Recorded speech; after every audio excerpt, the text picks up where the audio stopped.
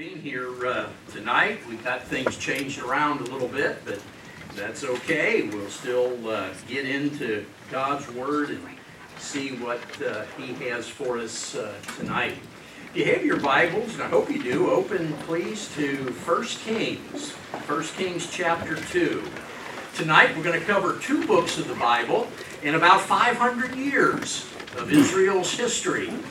We're going to take a look at the kingdom when it is divided, and then we're going to also see God's people going into captivity. Look at some key people and some pivotal events that take place, and then we'll try to pull it all together and see what we can make it mean to us as far as how we can apply those things that we see in the book of 1 Kings and the book of 2 Kings. Wonderful pages of Scripture. I hope you will take time to read through these books. Don't get confused when it's talking about different kings, because tonight we're going to see a northern kingdom of Israel and a southern kingdom of Judah. And we're going to see, you've always heard about the divided kingdom.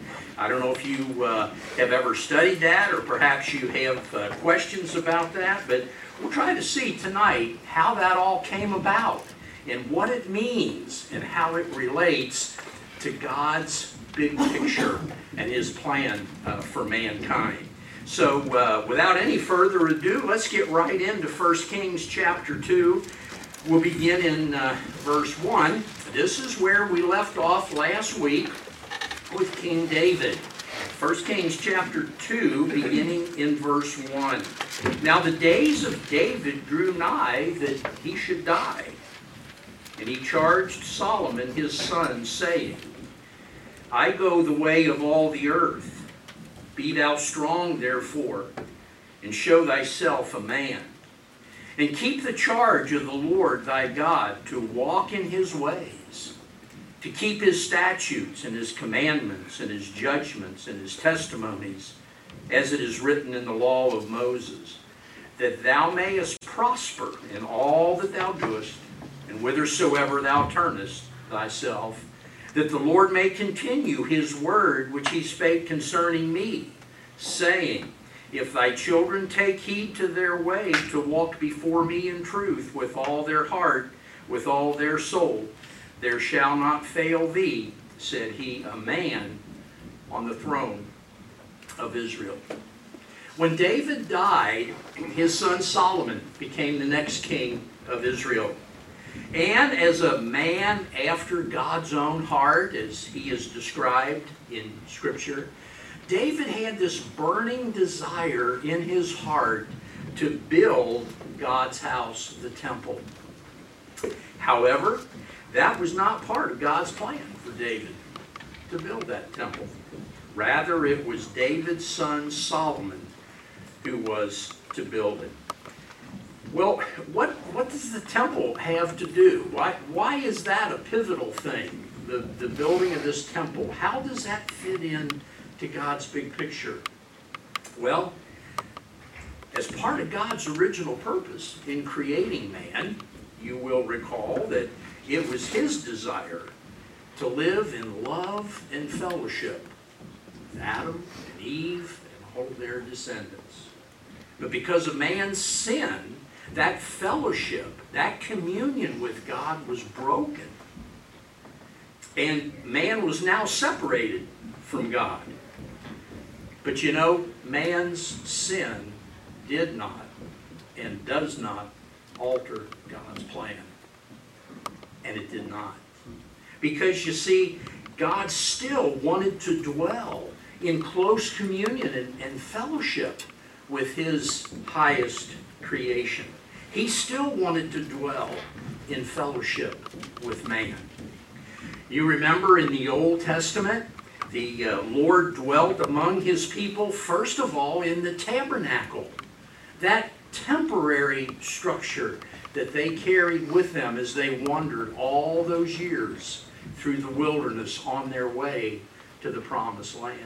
God dwelt with His people in that tabernacle. And then later, when the temple was built, The temple was to be God's dwelling place, the place where he would reside, the place where his people could worship him.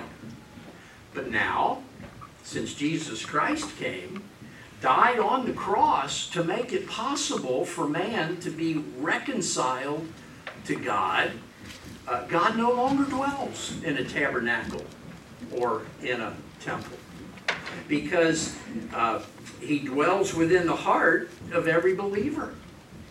You remember, we learn in the New Testament from the Apostle Paul. He teaches us, and he tells us that the body, your body, if you're a Christian, your body now is the temple of God, the Holy Spirit. God resides within you. That's where he dwells now. And because of your faith in the Lord Jesus Christ, God dwells within you right now. And he's going to dwell with you, and you will dwell with him forever in that place that he's prepared for us, that we know is heaven. But in David's day, in Solomon's day, God's habitation was to be the temple. David charges Solomon, his son, to keep his commandments, to follow in his footsteps. And he reminds Solomon of God's promise that there shall not fail thee a man on the throne of Israel. Keep that promise of God in mind as we go through our lessons tonight. Okay, turn over to chapter 6.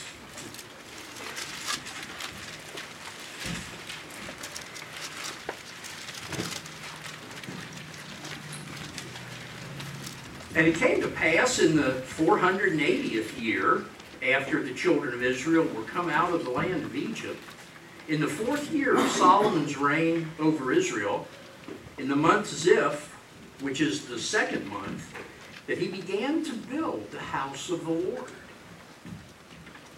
Let's skip down to verse 11.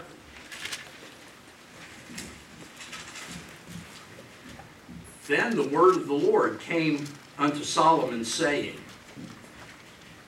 concerning this house which thou art in building, if thou wilt walk in my statutes and execute my judgments and keep all my commandments to walk in them, then will I perform my word with thee which I spake unto David thy father, and I will dwell among the children of Israel and will not forsake my people Israel.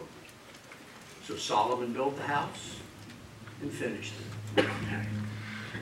Doesn't that sound like the same thing that David told Solomon? The Lord is now reminding him this second time, or this time that he appeared to Solomon, he is reminding him of his covenant with his father David. And it also includes a condition and a warning. Look at chapter 9.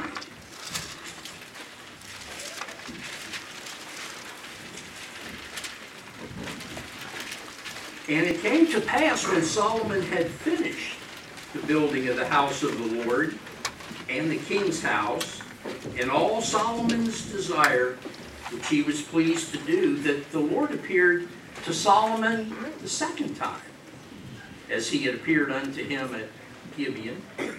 And the Lord said unto him, I have heard thy prayer and thy supplication that thou hast made before me. I have hallowed this house which thou hast built, to put my name there forever. And mine eyes and mine heart shall be there perpetually. And if thou wilt walk before me as David thy father walked, in integrity of heart and in uprightness, to do according to all that I have commanded thee, and will keep my statutes and my judgments, then I will establish the throne of thy kingdom upon Israel forever. As I promised David thy father, saying, there shall not fail thee a man upon the throne of Israel. But now watch this. This time God appears to Solomon. He also includes this warning. in verse 6. But if ye shall at all turn from following me, ye or your children, and will not keep my commandments and my statutes, which I have set before you, but go and serve other gods and worship them, then will I cut off Israel out of the land which I have given them, and this house which I have hallowed for my name will I cast out of my sight. And Israel shall be a proverb and a byword among all the people. And at this house which is high, everyone that passeth by it shall be astonished and shall hiss, and they shall say, Why hath the Lord done thus unto this land and to this house?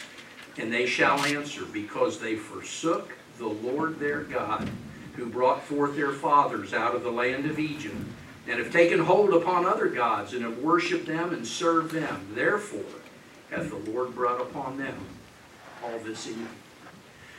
I don't know about you, but I don't think God's warning to Solomon could be any clearer than what was laid out here. Solomon was charged with following in David's footsteps. He was warned of the consequences if he would not.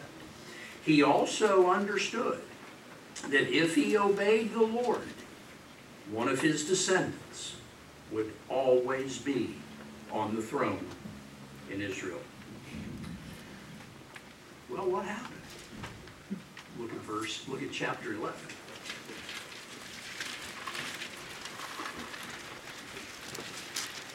Always make note when a chapter or a verse begins with that little conjunction but. Look at verse 11. Chapter 11, verse 1. But King Solomon loved many strange women.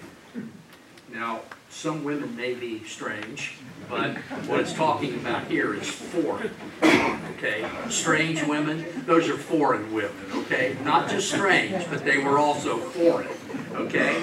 He loved many strange women, together with the daughter of Pharaoh. And look at these. Look at these women that Solomon loved. Moabites, Ammonites, Edomites, Zidonians, and Hittites. All of the pagan people who lived in and around Israel.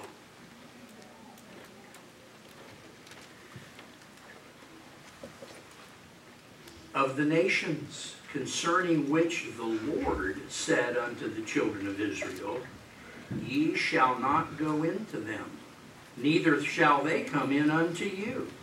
For surely they will turn away your heart after their gods.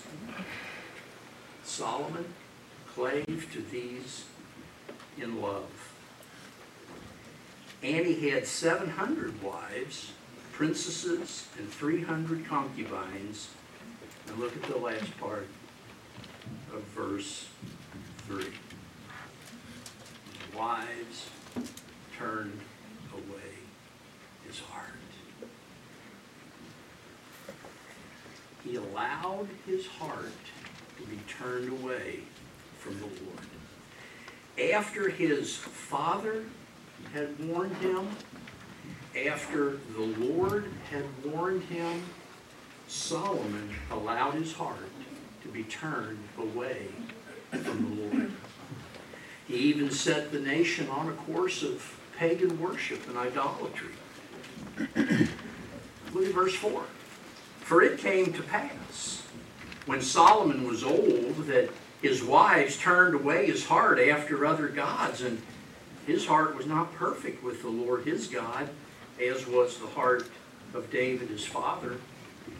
For Solomon went after Ashtoreth, the goddess of the Zidonians, and after Milcom, the abomination of the Ammonites. And Solomon did evil in the sight of the Lord, and went not fully after the Lord, as did David his father. Then did Solomon build a high place for Chemosh, the abomination of Moab, in the hill that is before Jerusalem, and for Molech, the abomination of the children of Ammon. And likewise did he for all his strange wives, which burnt incense and sacrificed unto their gods. He introduced pagan worship in Israel, completely disobeying God's command, his Father's instructions in serving the Lord as they should. How did God react to that? Look at verse 9. The Lord was very angry. The Lord was angry with Solomon because his heart was turned from the Lord God of Israel, which had appeared unto him twice, and had commanded him concerning this thing, that he should not go after other gods. But he kept not that which the Lord commanded. Wherefore the Lord said unto Solomon, Forasmuch as this is done of thee, and thou hast not kept my covenant and my statutes, which I have commanded thee, I will surely rend the kingdom from thee, and will give it to thy servant.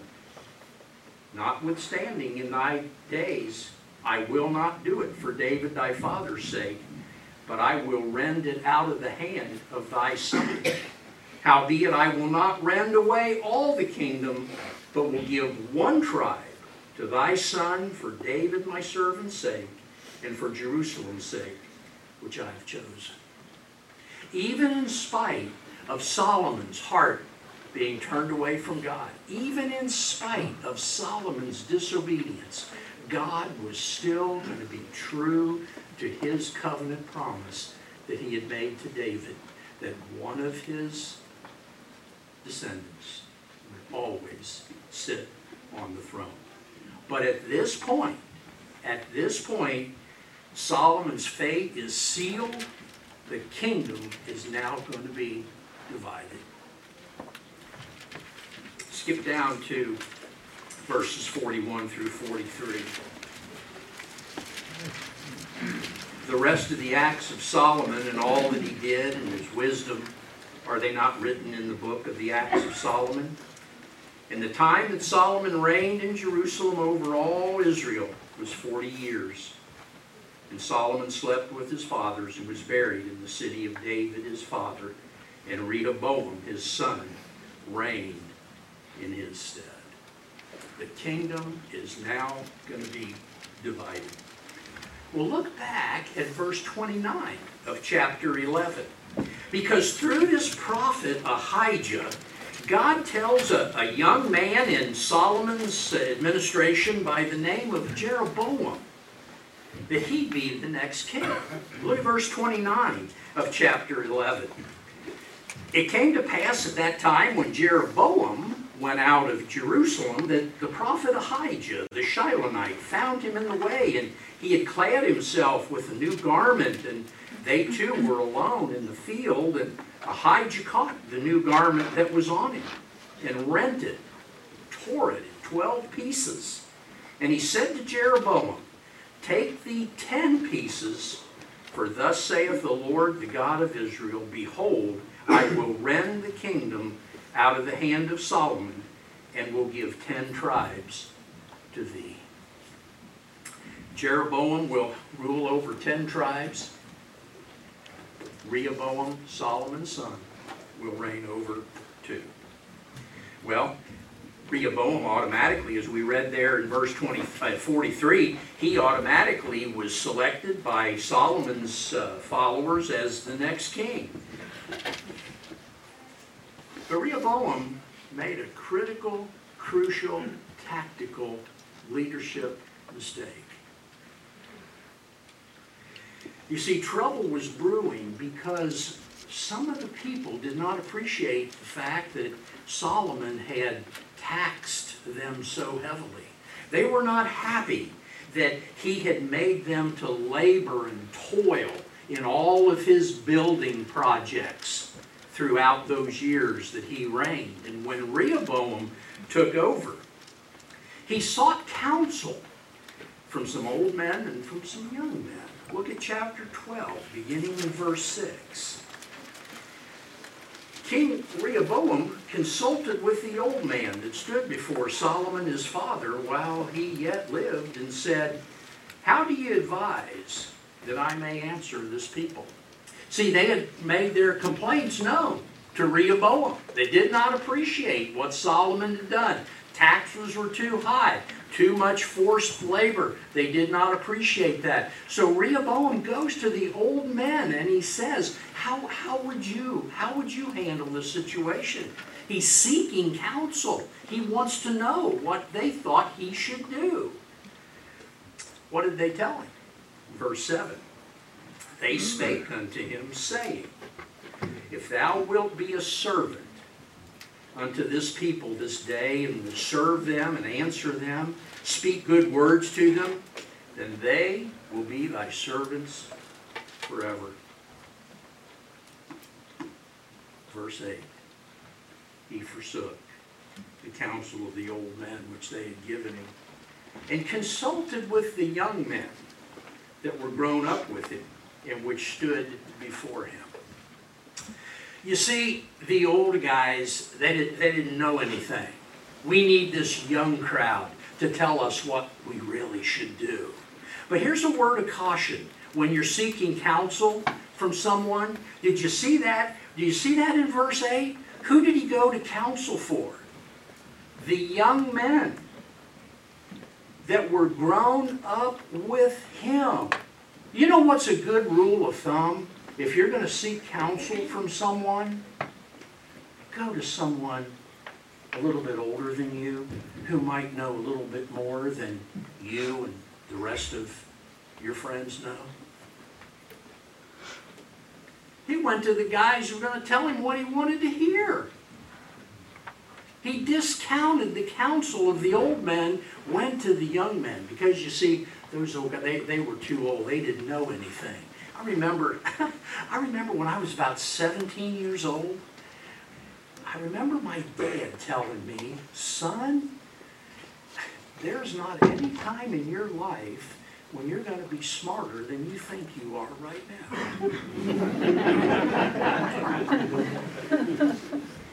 What a revelation.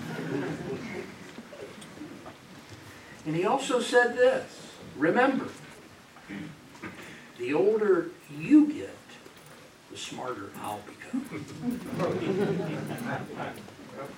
Good advice. Good advice. Rehoboam is preparing to be the king. He's the new king. Goes to the old men. They give him counsel. Says, "Look, if you'll serve the people, they'll serve you forever." He went to the young men. They gave him bad counsel. Well, let's go on to verse 12. So Jeroboam and all the people came to Rehoboam the third day, as the king had appointed, saying, "Come to me again the third day." And the king answered the people roughly. And he forsook the old men's counsel that they gave him, and spake to them after the counsel of the young men, saying, "My father made your yoke heavy, I will add to your yoke. My father also chastised you with whips, but I'll chastise you with scorpions." Wherefore the king hearkened not unto the people, for the cause was from the Lord, that he might perform his saying, which the Lord spake by Ahijah the Shilonite unto Jeroboam the son of Nebat. To make a long story short, civil war ensues, and the result is in verse 20 of chapter 12. Came to pass, when all Israel heard that Jeroboam was come again, that they sent and called him unto the congregation and made him king over all Israel. There was none that followed the house of David, but the tribe of Judah only. And when Rehoboam was come to Jerusalem, he assembled all the house of Judah with the tribe of Benjamin, 180,000 chosen men, which were warriors, to fight against the house of Israel, to bring the kingdom again to Rehoboam, the son of Solomon. Well, what happened? Rehoboam retreated down to the southern kingdom with the tribe of Judah and Benjamin. Jeroboam had the northern kingdom with the other 10 tribes the northern kingdom of Israel. And at this point, the kingdom was officially divided. God had forewarned that the kingdom would be divided because Solomon failed to keep pagan worship out of the nation. You see, here's where, as believers, a word of caution is in order. You know, our sinful actions can affect other people. We must guard against straying from the Lord. We don't know what the consequences may be. Solomon did because he had been warned, and he did it anyway. Beware, beware. The kingdom is now divided. The nation was already divided in their worship, and now they're going to be divided politically because now they have two rulers instead of one for 2 generations. During the time of Solomon and during the time of David, Israel's army had been the greatest and strongest army in that region. And now it was weakened because they were divided. The nation's glory days seem to be over.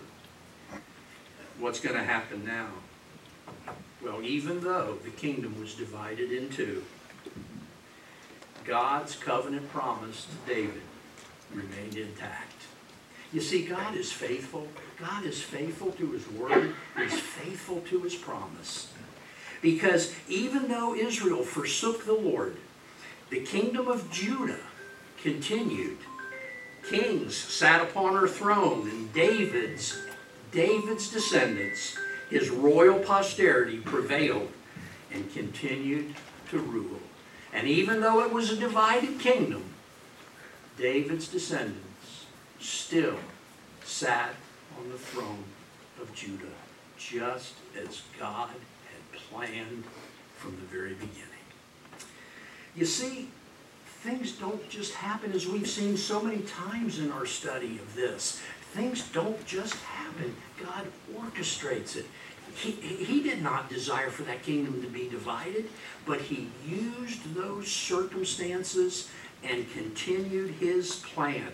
His big picture, God's plan, was still intact. Well, let's hurry on. After 22 years as king of Israel in the north, Jeroboam dies. Well, there were various kings who ruled over Judah and various kings who ruled over Israel.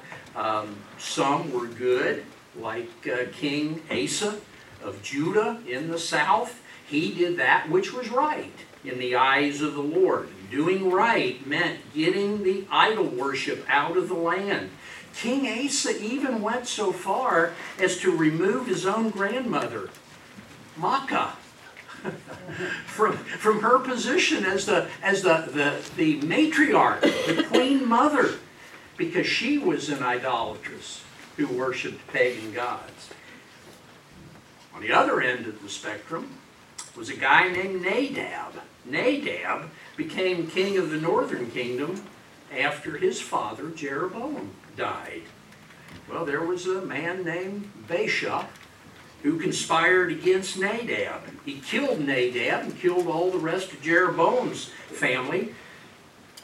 But Baasha also walked in the way of Jeroboam and in his sin wherewith he made Israel to sin. Then Zimri followed in succession later on. He followed the evil ways of King Jeroboam as well. You see the pattern here? The people despised Zimri, so he was in power all of 7 days before he set himself on fire in the palace. He left his ashes to a man named Omri. Omri was the popular choice of the people. They loved Omri. During his reign, he made the city of Samaria the capital city of the kingdom of Israel. And when Omri died, his son Ahab took over. Unfortunately, probably one of the most infamous of all the kings of Judah, Ahab. Because Ahab had a very famous wife named Jezebel. The real power in his kingdom was his wife Jezebel. Now Jezebel was a powerful, domineering woman who had an iron will. She was the daughter of a pagan foreign king. And she and Ahab brought Baal worship into Israel. But it was during his reign that the prophet Elijah comes on the scene. Ahab and Jezebel hated the prophets of God. Guess who was the chief among them? Yep, you're right, it was Elijah. Consequently, Elijah became Ahab's and Jezebel's public enemy number one. But you know, God still had a plan for his people. He had a plan for a fiery confrontation contest for Elijah and the people to see whose side God was really on. And you remember the story on Mount Carmel. Fire came down, burned up Elijah's offering, and in an awesome display of divine power, the false prophets of Baal were defeated and 450 of them were slaughtered.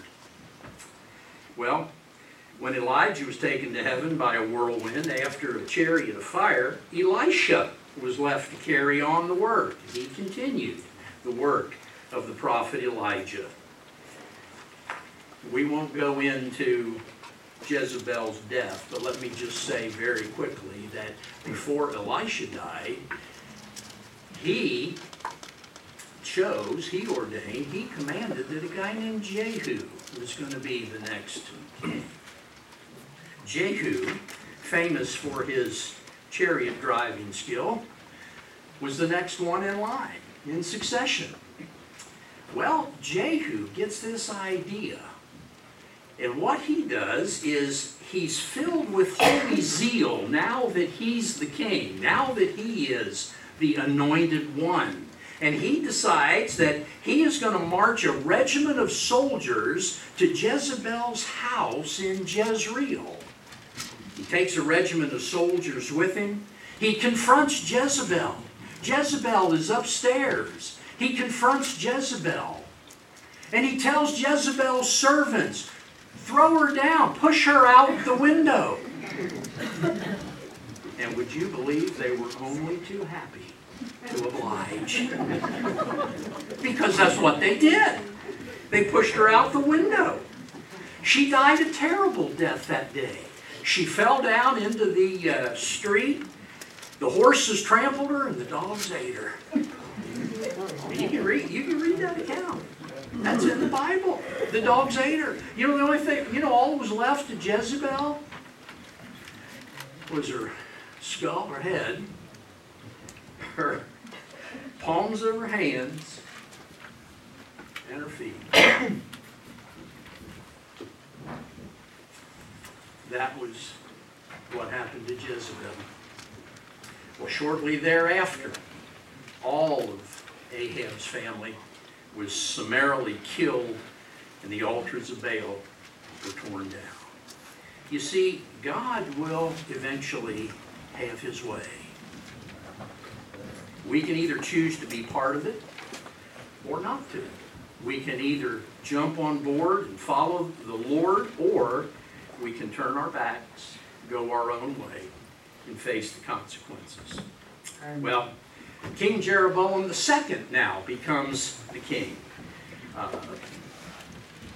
He was sinful, and it was during his time that God sent the prophets Amos and Hosea to cry against the people and their sinfulness, warn them about God's coming judgment if they didn't repent.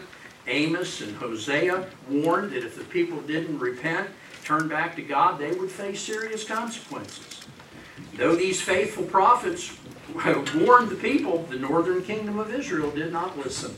Their pagan, sinful, ungodly kings ignored God's pleas through his prophets and led the people deeper into spiritual and social chaos and depravity. And after Jeroboam II, there were 6 more kings of Israel. the northern kingdom, and every one of them did evil in the sight of the Lord. How long would the people continue turning their backs on the Lord? Turn over to 2 Kings chapter 17. Let's fast forward ahead here now.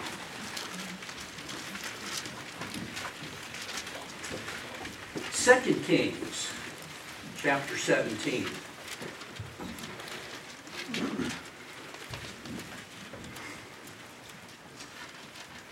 Verse 5. Then the king of Assyria came up throughout all the land and went up to Samaria and besieged it 3 years. Samaria, that was the capital city of the northern kingdom of Israel. The king of Assyria came up, marched through the land, besieged the capital city of the kingdom of Israel. Something is about to happen. In the 9th year of Hoshea, the king of Assyria took Samaria and carried Israel away into Assyria. Deported the people, overtook the city, deported the people, placed them in foreign cities, in those Assyrian cities. For so it was, verse 7, that the children of Israel had sinned against the Lord their God, which had brought them up out of the land of Egypt, from under the hand of Pharaoh, king of Egypt, and had feared other gods, and walked in the statutes of the heathen, whom the Lord cast out from before the children of Israel, and the kings of Israel, which they had made. And then look at verse 18. Therefore the Lord was very angry with Israel and removed them out of his sight. There was none left but the tribe of Judah only. Any semblance of a Jewish nation, any semblance of a united people, any semblance of a common cause was now gone. And the kingdom of Israel was taken into captivity by the Assyrians. Well, what's going on down south in the southern kingdom at this time? There was a young king there named Hezekiah. And Hezekiah watched all that developed up there in the northern kingdom of Israel. What was Hezekiah going to do? Here's a young king. What is he going to do? Small kingdom. He's only the tribe of Judah and will be the tribe of Benjamin. But what's he going to do? When the greatest, strongest, fiercest army in the world is camped along his northern border, ready to invade and take over. Hezekiah's army was greatly outnumbered. The Assyrians were the most powerful and fiercest of all the warriors of that day. Even though odds were against Hezekiah, he trusted in the Lord. Facing a certain brutal defeat by the Assyrians, Hezekiah appealed to the prophet Isaiah. Look at 2 Kings chapter 19, verse 5. So the servants of King Hezekiah came to Isaiah, and Isaiah said unto them, Thus shall you say to your master. Here's the message to Hezekiah. Thus saith the Lord. Be not afraid of the words which thou hast heard, with which the servants of the king of Assyria have blasphemed me.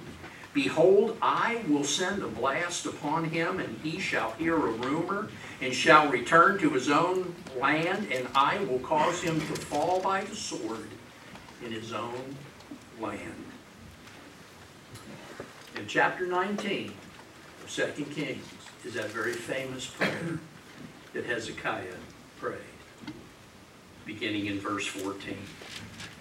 Hezekiah received that letter of the hand of the messengers and read it. What did Hezekiah do? He went up to the house of the Lord and spread it before the Lord. In verse 15 he prayed before the Lord, and he said, O Lord God of Israel, which dwellest between the cherubims, thou art the God, even thou alone, of all the kingdoms of the earth. Thou hast made heaven and earth. Lord, bow down thine ear and hear.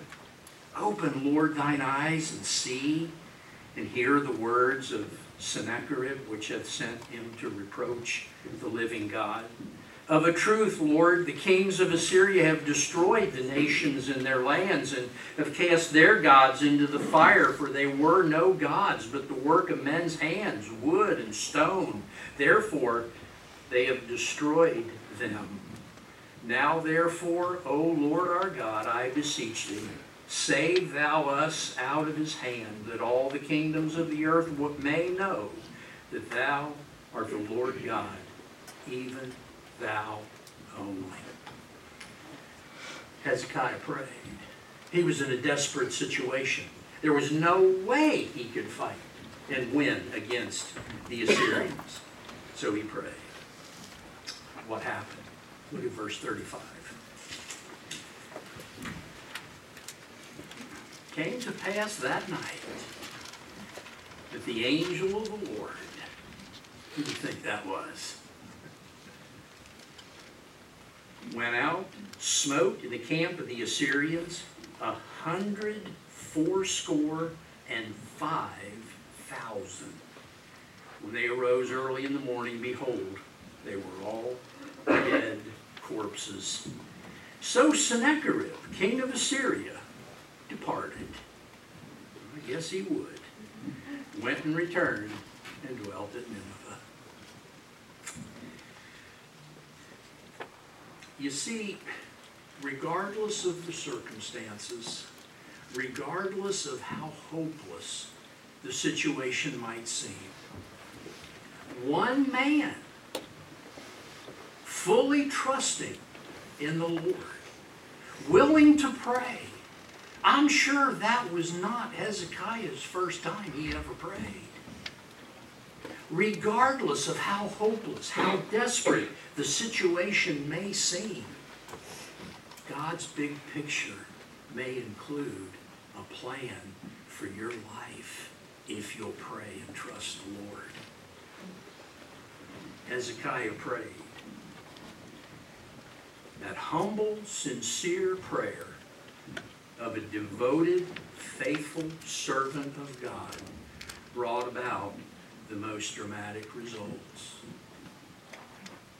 The Assyrians were miraculously defeated. Hezekiah enjoyed a great victory. His kingdom, God's leader on the throne, was able to continue. Because you see, that was God's plan. That was part of God's big picture, that it would work out that way. God fought that battle for Hezekiah and won him a great victory. Well, faithful King Hezekiah died. His son Manasseh reigned in his stead. He was one of the worst of all the kings. Josiah finally became the king. Josiah was the king there in 2 Kings 22, who was 8 years old when he started to reign. But you know, the prophet Isaiah foretold that there would be judgment that would come upon Judah. If you look at chapter 24, and we'll stop here. If you look at chapter 24, verses 10 through 16, you'll read these words.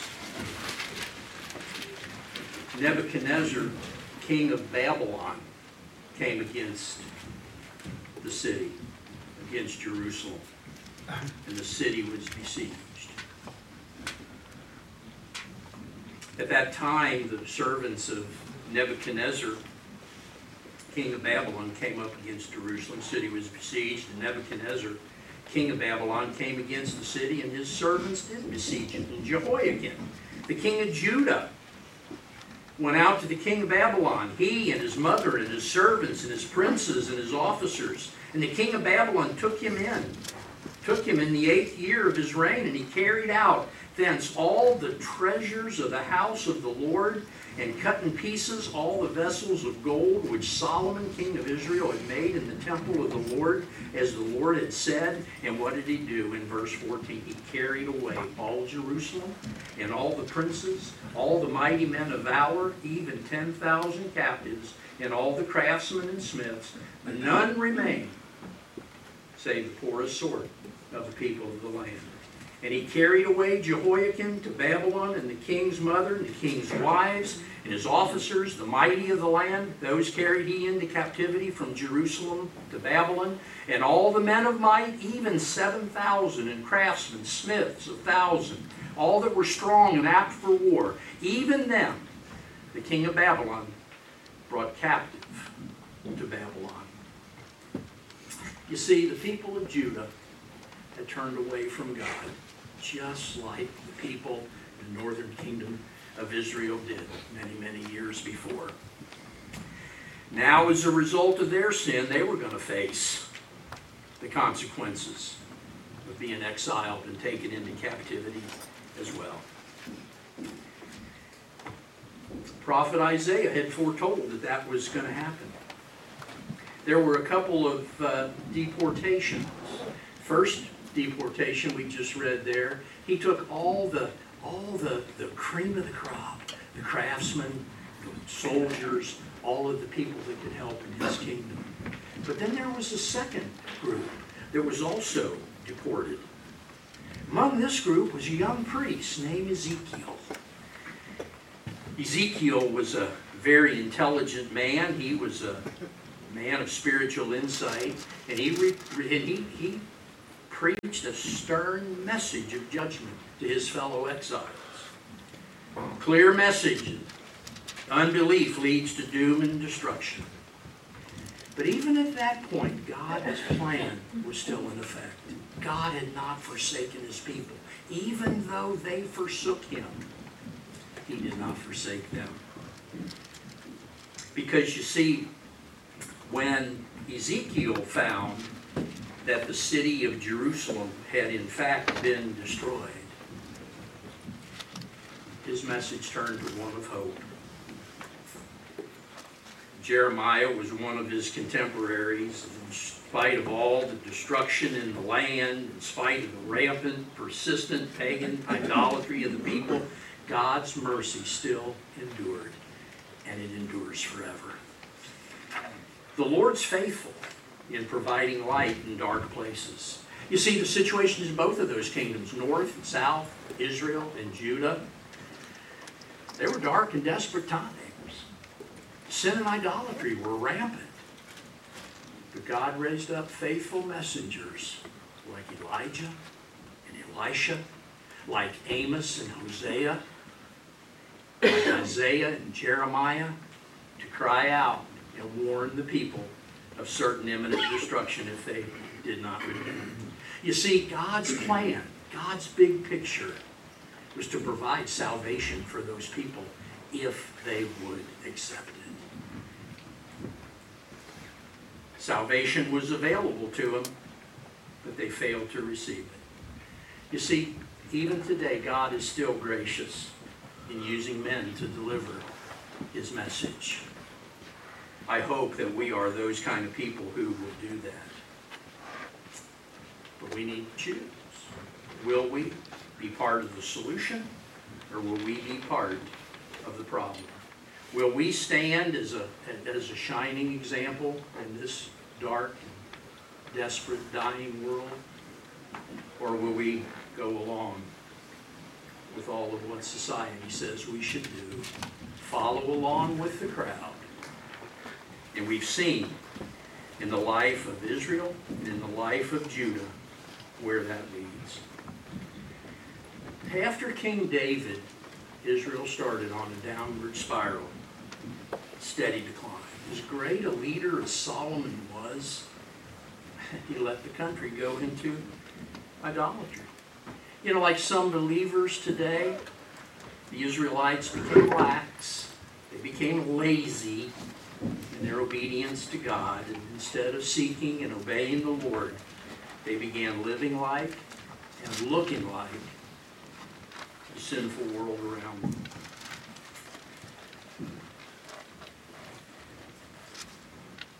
Let's see the Israelites' disobedience as a warning to us.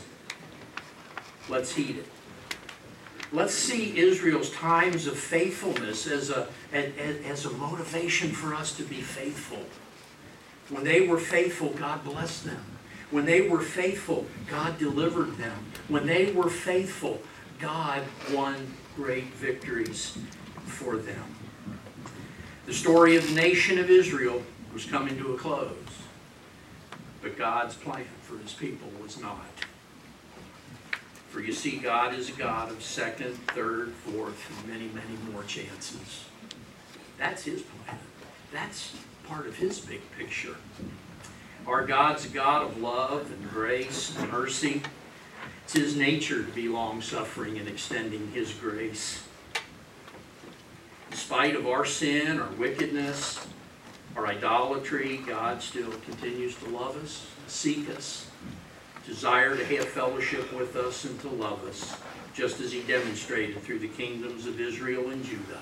All the Lord dealt with their sin, yes he did. They ceased to be a nation for a time. But even through evil, disobedience, idolatry, and war, God's plan for his people never altered and never faltered. You know, of Israel's 19 kings, every single one of them did not do what God would have him to do. In Judah, there was only one dynasty where David's line of succession continued. But in spite of all that, the Lord remained faithful to David. He kept his promise to David. Realize tonight that there's hope for your life, regardless of how desperate and hopeless it might seem. Though the night might be long and dark, hope rises with the dawn. It did for God's people, and it can for us. God's promise of hope and deliverance still stands. He still extends that same promise to you and me that he extended to those ancient kingdoms 1,000 years before Christ was ever born. Let's pray.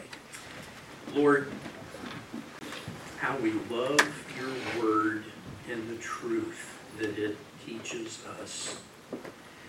Lord, my prayer is tonight that we might all learn lessons from Israel, from Judah. Lord, that we might learn lessons from David, from Solomon. That we might even learn lessons from these evil kings that occupied the throne of Israel and sometimes the throne of Judah. That we might take their lives as warnings to us to follow your will and your way rather than our own. Lord, that we would not turn aside, that we would not look back, that we would not take our eyes off of you, that we would not depart from your ways, but Lord, that we might also be encouraged. Because your big picture also includes times and seasons of hope, times and seasons of prosperity and blessing to those who determine to follow you closely, to love you dearly, and to serve you diligently. Lord, help us to learn from the mistakes of these folks that we saw tonight, and help us determine to follow you all the remaining days of our lives, for we ask it in Jesus' name. Amen.